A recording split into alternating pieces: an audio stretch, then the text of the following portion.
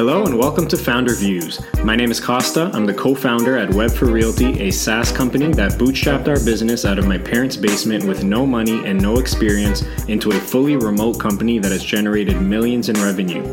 In this podcast, I'll take you through my journey, talking about business situations I'm currently going through, thinking about, or just find interesting.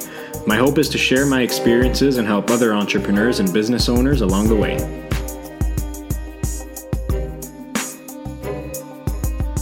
All right, so a topic that has gathered my attention a lot lately is marketing. Marketing is a much more diverse and complex subject than people realize, and it all ties back to understanding human behavior. One can argue that humans have changed more in the last 10 to 15 years than in any other time in human history. The simple reason for this change is the invention of the smartphone.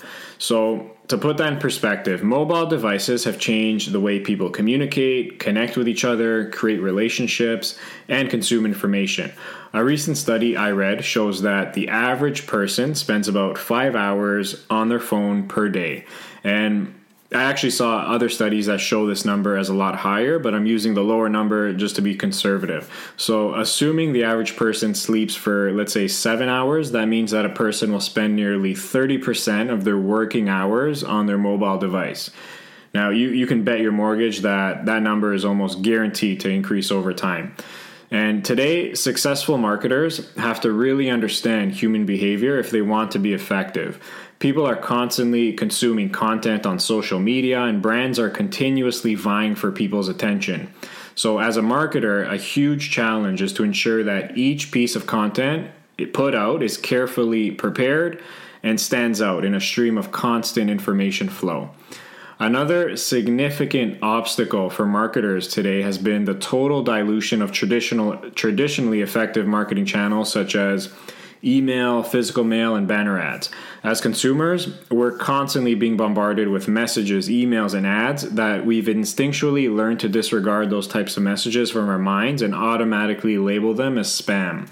That makes it even harder for a marketer's message to penetrate through all the noise. These concepts apply to any type of business, whether you're a SaaS, a mom and pop bakery shop, or a nonprofit. Having at least a small insight on human behavior is absolutely critical. So before publishing your next post or releasing your next piece of content, you should ask yourself the following 2 questions. Number 1, what value is this post providing to the person on the other end? And number 2, how is this post going to stand out in a non-stop stream of content that people are consuming? And those who know their audience and can answer the 2 questions above are the ones that will be successful at marketing in the 21st century. Best of luck.